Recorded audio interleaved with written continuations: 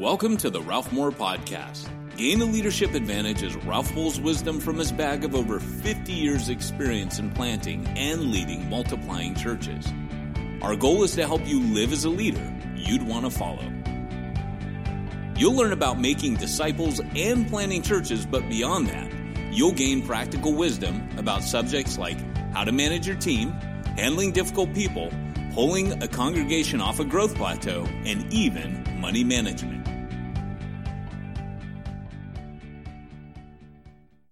Hi, welcome to the podcast. Today, I'm meeting a new friend. Actually, there's a lot of overlap in our life, which is kind of an exciting thing. We're going to get into that. How the body of Christ has really fitted together over the decades is pretty amazing when you think about it. But his name is Russell Joyce, and he's the fairly new pastor of Faith Center in Eugene, Oregon.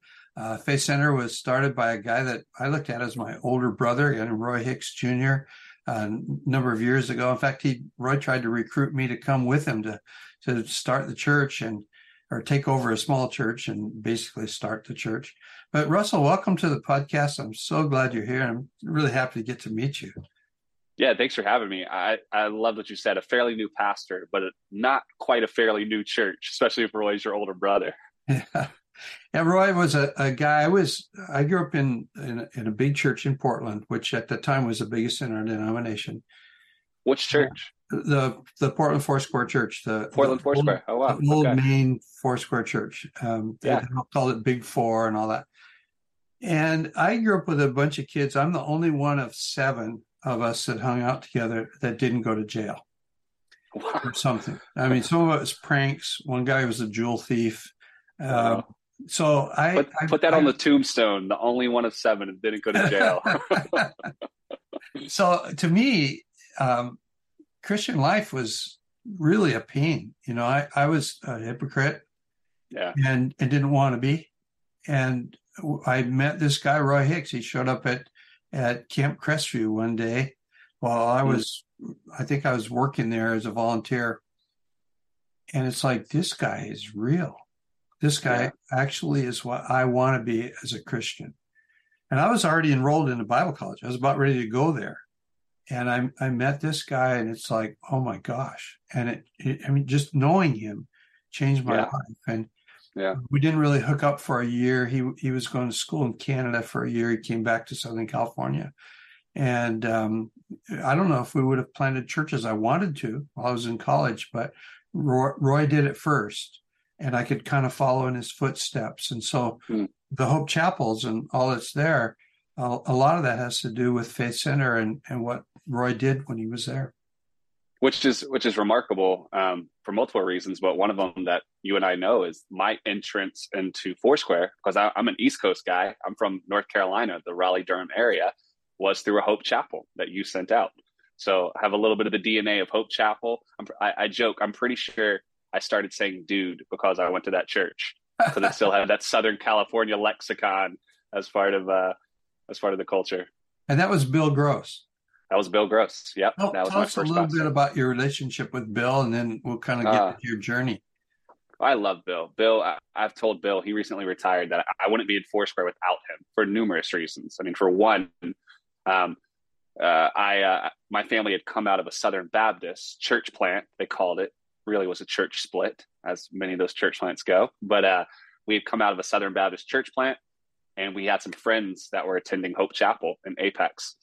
And it was very similar to what we'd experienced, a lot of deep love for Jesus, taking the Bible seriously. The one difference being they just talked a lot about the Holy Spirit, but not in a weird way, and this is something I'd never heard, but in a way that's, expressed just a personal intimacy. I'm sure like what you experienced with Roy, it wasn't weird. It was just people who knew God relationally. And so that started my journey of discipleship into, I guess, Pentecostalism, but hopefully the non-weird version of it. And Roy and Bill discipled me. When I went to seminary, I asked Bill to mentor me further. I went to Duke Divinity School in North Carolina, which is a historically Methodist school. Felt like I was one of 5 Pentecostals at the seminary. And Bill just continued to, mentor me. At that point, he was in charge of global cities. And so He was one of the first that, believed in this vision that my wife and I had to join with what God was doing in New York City. And so we moved up to New York City and planted a church in Brooklyn. And he embodied, I think, a lot of the values of Hope Chapel and of Foursquare. He empowered me. He empowered me when I was young. He poured into me, even though he was the senior leader. Bill is an incredible, dear friend and mentor in my life. That word empower is, I'm working on a teaching I'm supposed to do for Exponential next week. And one of the things that I think people overlook, I was looking at some of the agenda, some of the material that people are presenting. It's so much about packing people's head with knowledge. Yeah. And, whether that be knowledge of the Bible. Someone said recently, I think I want to write something about this, but that we've come to believe in the Holy Trinity of the Father, Son, and Holy Scriptures. Yeah. And we leave the Holy Spirit out of what we do. And then, in my Pentecostal background, sometimes when we talk about empowering, all we talk about is the miraculous. Right. Not the little tiny miraculous of people being led by the Spirit into things that God wants them to do, and empowering them to take who they are and turn it into something in the marketplace. But right. I'd like you to take us into your journey a little bit. You've pastored a couple churches. Did you plant in Brooklyn? We did, yeah. And tell us your story. Yeah, absolutely. I completely agree with what you're saying about empowerment. I think it can include the big and the miraculous, and sometimes it does, yeah. But those little moments. What I love about Foursquare at its best is that it seems to have such a balance between the gifts of the Spirit and the fruit of the Spirit. And those two need to be two wings of maybe the dove, so to speak. That if we don't have both, then we're not being fully empowered by the fullness of who God is. So a little of our story. So like I mentioned, or I was part of Hope Chapel in Apex, North Carolina, all through high school. I went to undergrad for business. That was my attempt at, I told God that, I would work in Christian nonprofits. So I was still trying to have one foot in the following God camp and one foot in, can I still make my own decisions for my life camp? And during that time, after undergrad, I taught 8th grade math for 1 year in Atlanta, Georgia. And that was my desert season. That's when I said, okay, God, you win. I'll do whatever you want. Just don't make me teach 8th grade math again. And I went to seminary at Duke, and Bill mentored me. During that time, I spent my summers in Portland, Oregon, where I met my wife. So my wife's family's from Portland. And interestingly enough, her dad pastored Evangel. Do you know Evangel? Do you remember that church? Yeah, I do. Yeah. So I'm aware Evangel. Of it. Yeah, growing up I grew up in Foursquare, and growing up in Foursquare in those times, there was a tendency in the circles I was in. I'm not sure about the denomination, but it was kind of an us four, no more. Okay. I knew kids at school that were Methodists and Lutherans, one Presbyterian, and I was really skeptical as to their true salvation. Interesting. And I was fed that. But Evangel, those guys were real. And that's about all I knew about them, but they had the stamp of approval. They were the real deal. Yeah. Well, he was there for a while. And then, I feel like I get this wrong, but either they flipped buildings with Portland Foursquare or something like that. So they changed buildings at the time. Anyway, so I spent my summers there in Portland. I was an intern. That's where I met my wife. And then during that time, we just started to discern that God was inviting us to explore New York City. Now, that whole journey of how even New York City became an option, because neither of us have family there, is a very long story. But there was those little moments of empowerment, those little moments of just prophetic utterance or sending signs of confirmation. And then it felt like a flea that just wouldn't leave me alone. And so we met people who were part of New York City. We connected, and the Lord opened doors. His joy. That's one of the ways that I always discern if the Lord is leading. There's a deep sense of joy that feels a lot like the peace that surpasses understanding, that you can't fully explain. Can't look to conditions to say, well, this is why, or circumstances. So we moved to New York City in 2015, and we worked with a multi-denominational network there called Hope Church NYC. So do you know Drew Hyun? Yeah, I know Drew very well. It's a So really Drew, good yeah, friend. that was the network I was part of in New York City. So Ah, Drew, I was a resident at the Astoria, Queens location, which was the first plant. And then Drew and sort of the group sent us out to plant Hope Brooklyn. So we were there for about 4 months. And then we started working in Brooklyn and moved to Brooklyn later on, building community in 2016, officially launched the church in 2017, and then passed it off in April of 2021, which again is a very long story of how we discerned that we were done at Hope Brooklyn.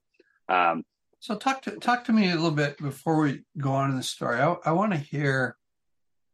I mean, Drew and the whole gang that's there. I know some of those people. They have they've really built a strong network. There's a lot of love. Yeah. There's a lot of grace. A lot of people who are different from each other. But also, I mean, the Big Apple. It's a monster. And how do you handle a monster like Brooklyn? I forget the guy's name. Hispanic. Well, you don't handle a monster like Brooklyn. Brooklyn handles you. but so. How do you engage that? I was with a pastor. Is it Edwin Cologne? Yeah, Edwin Cologne. I spent several hours privately with him. We met in his building.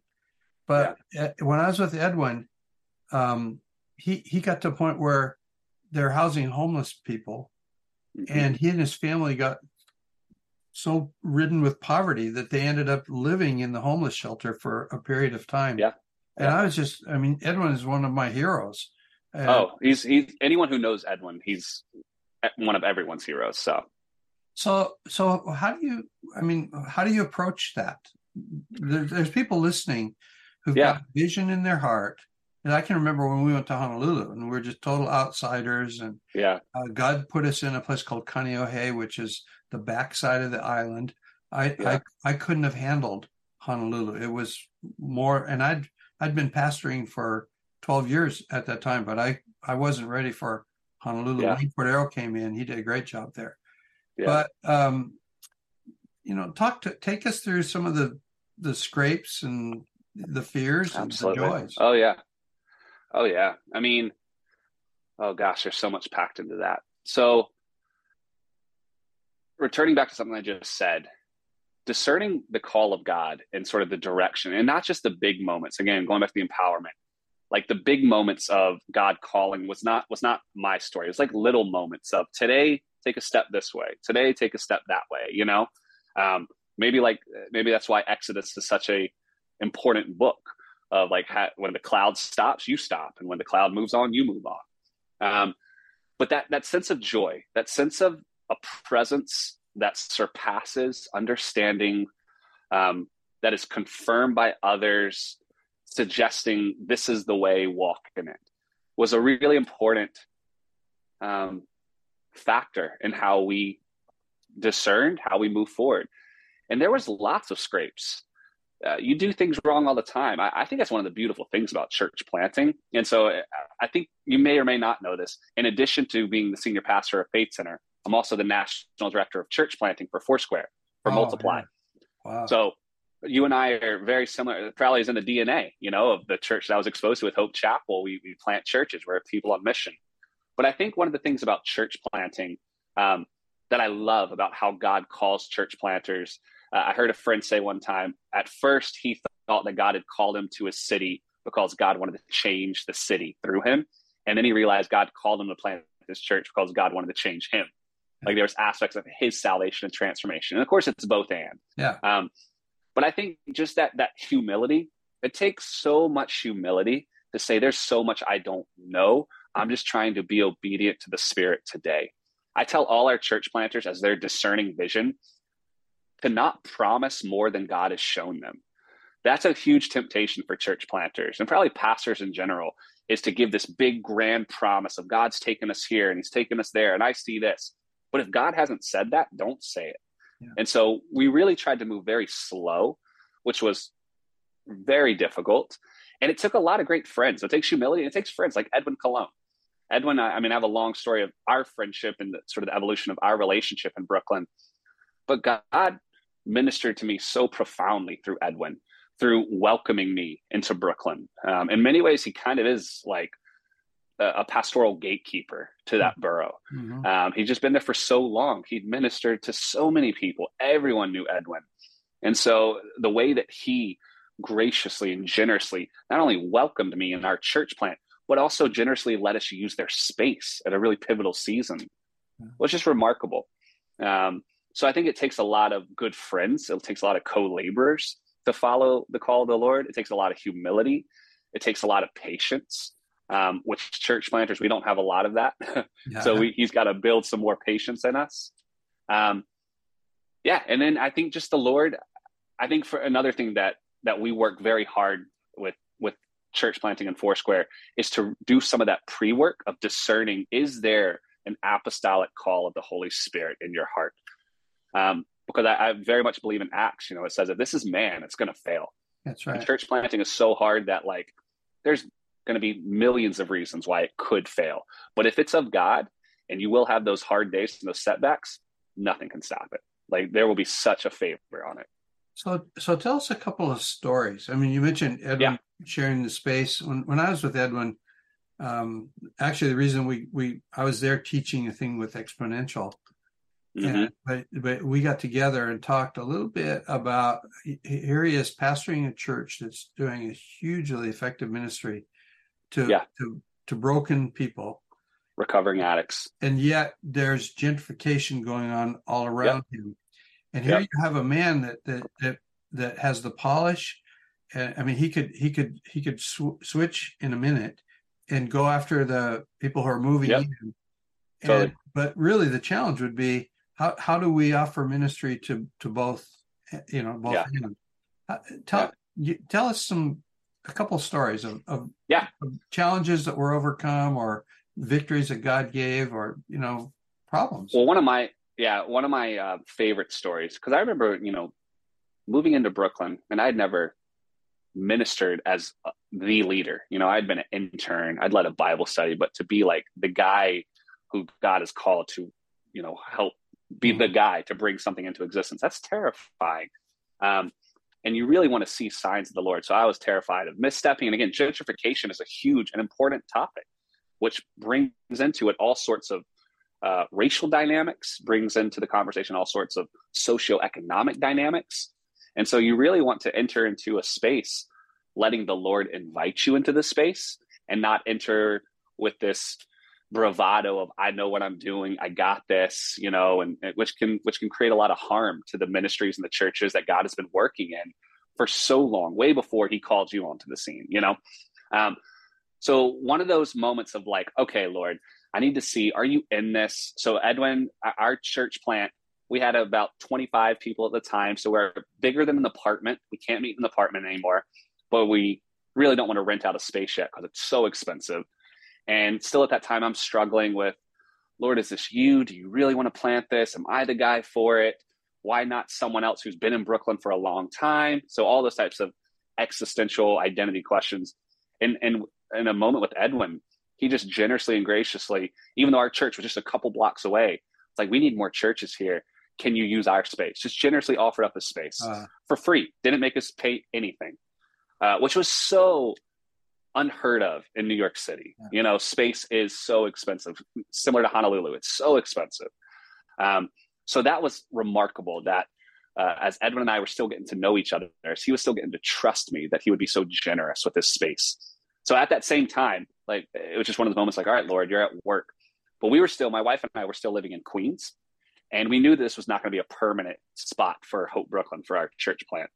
And so that summer, my wife and I, we were walking and praying for two homes. We were praying for a future home for Hope Brooklyn, and we were praying for our own apartment when we would move down to Brooklyn.